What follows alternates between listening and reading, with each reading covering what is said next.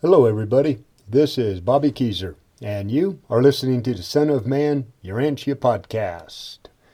This week's episode is Chapter 15, Part 2, Baptism and the 40 Days. The Great Decisions. Jesus decides how he'll conduct his mission. After 3 days of contemplation and talking things over with his personalized adjuster, the heavens were opened to Jesus, and he was shown the enormous celestial host that had been gathered from across the vast universe to do his will as needed. Surrounding the earth and waiting to fill Jesus' least desire were 12 legions of seraphim and representatives from every other of the thousands of orders of universe intelligences. Their beloved Creator was in mortal form, and they wanted to help him. Jesus' first decision was whether or not he should use these mighty spiritual personalities and all of the power they possessed as he finished his mission on earth. His decision was no. He wouldn't use any of the heavenly help available to him for any reason, unless, of course, he decided that it was in his Father's will that he did use it for some reason. To follow through on this decision, Jesus put the entire heavenly army, watching over from above, under the command of his personalized adjuster. And for over 4 years, the entire host stood at the ready to assist their Creator, should he ever need them.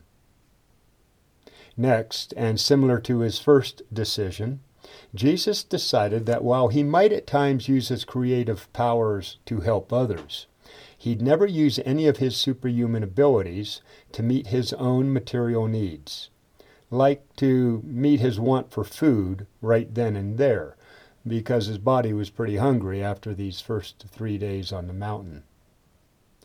Jesus also decided that acting in self-preservation, like defending himself, and engaging in the other natural bodily urges and desires of a normal man, were also things that he wouldn't do.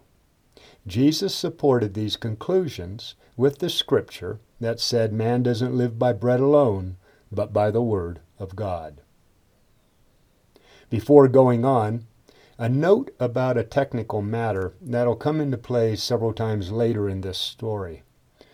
While Jesus and his personalized adjuster could control or limit what happened when it came to space activities, in other words, acts related to physics and material laws, Jesus had less control when it came to time activities.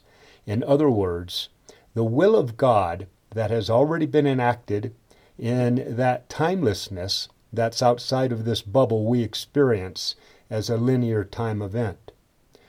Because of this, Jesus had to constantly keep the concept of time, which is a mortal and not a spiritual construct, in his awareness.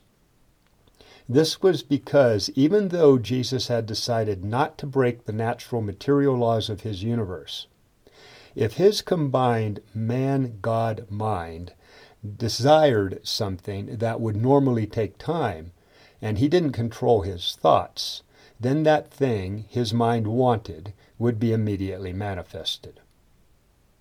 Okay, moving on.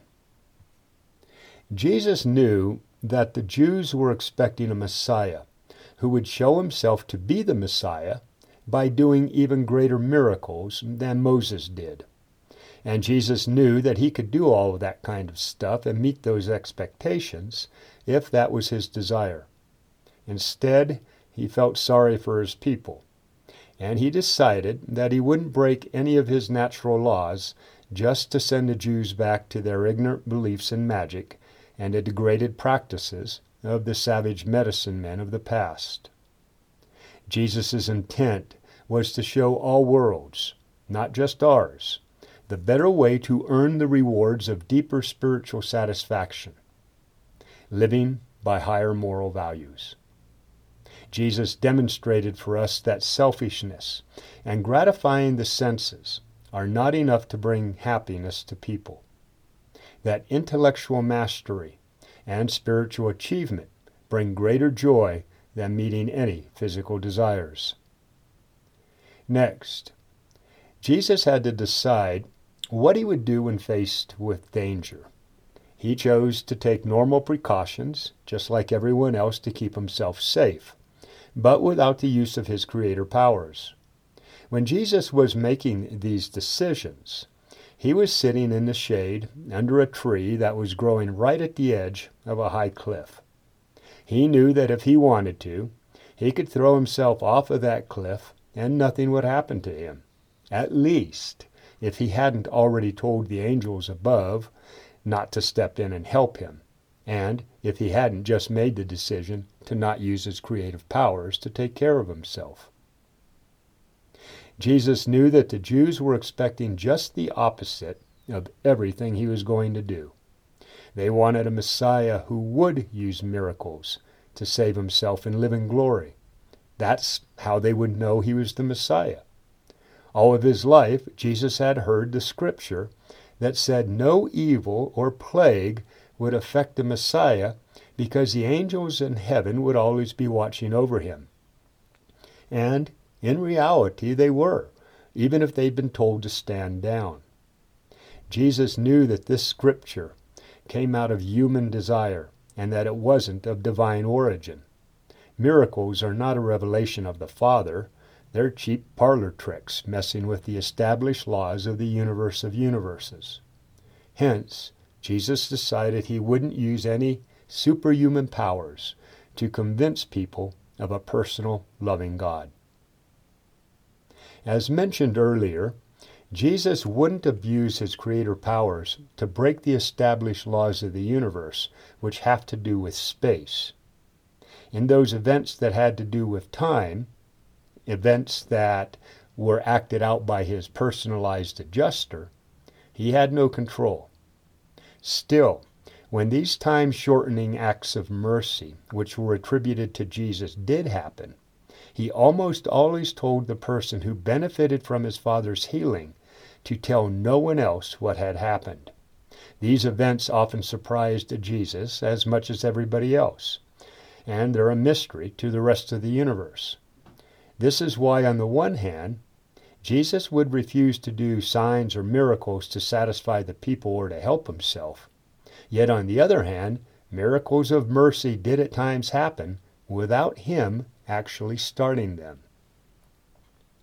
Jesus, because he was still both man and God, at times had human doubts. He knew the Jews would reject him if he didn't perform wonders like they wanted. That was fine. But here's the catch.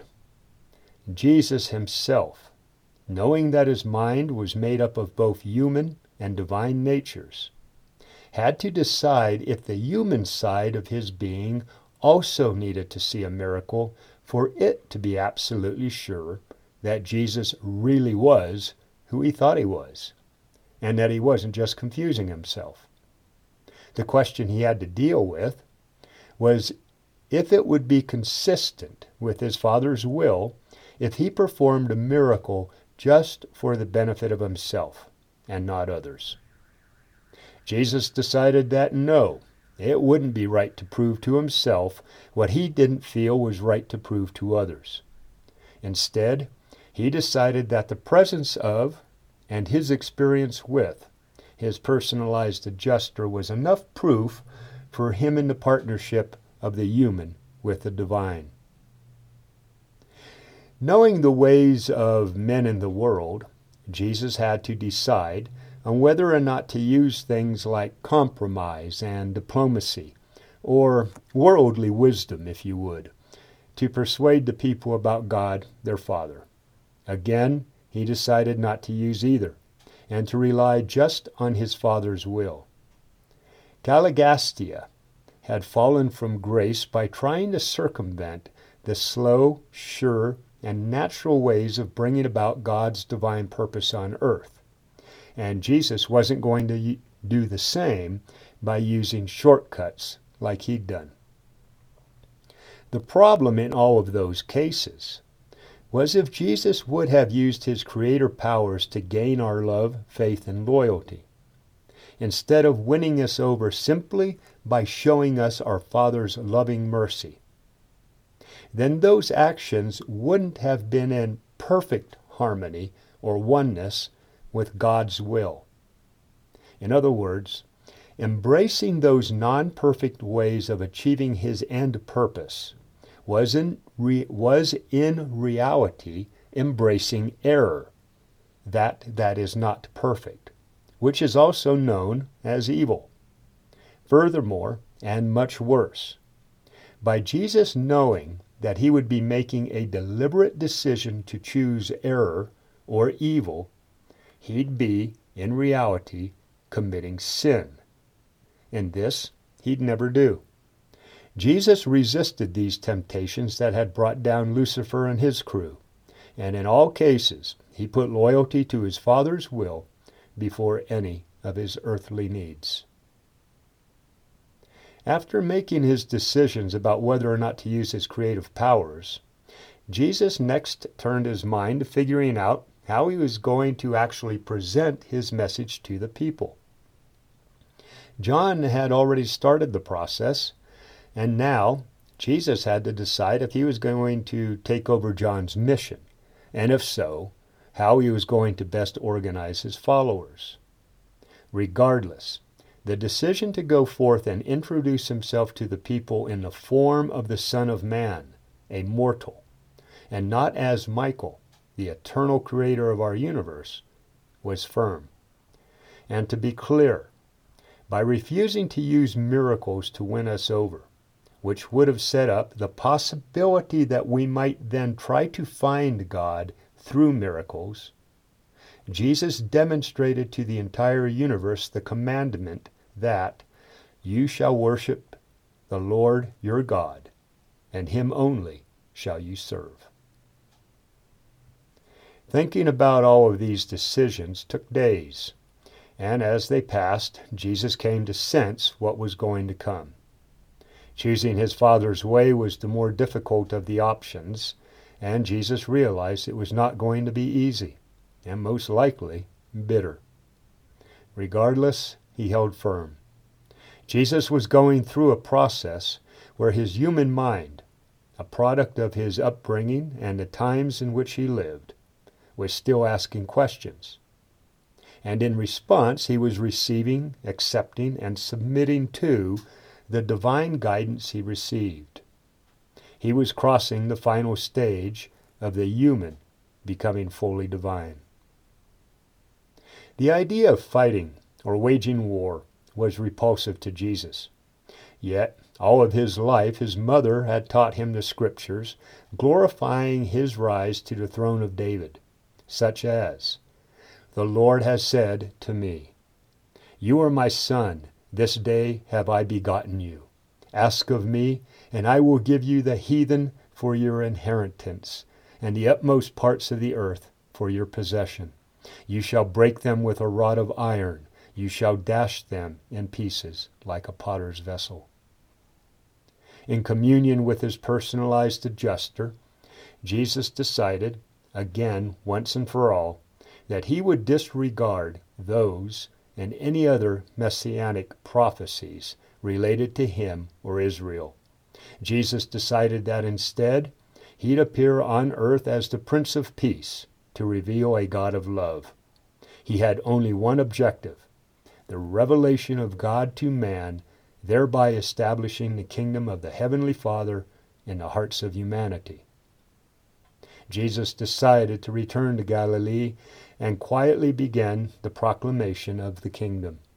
And while doing so, he'd just trust his Father, his personalized adjuster within, to work out the day-to-day details. By making these decisions, Jesus set the example for us and the mortals on the other worlds of time and space that we can't use material tests to prove spiritual realities, or temporal power to gain glory from our Father in heaven. And Jesus was well tested on these choices. Throughout the remainder of his time on earth, Jesus was constantly confronted with the people's desires to be fed, their urgings to see him do miracles, and his followers request that he become king. Before ending his 40 days in the Parian Hills, Jesus made his final decision. He pledged to his personalized adjuster that in all other matters, just like those decisions he'd already made, he'd be subject to the will of his Father.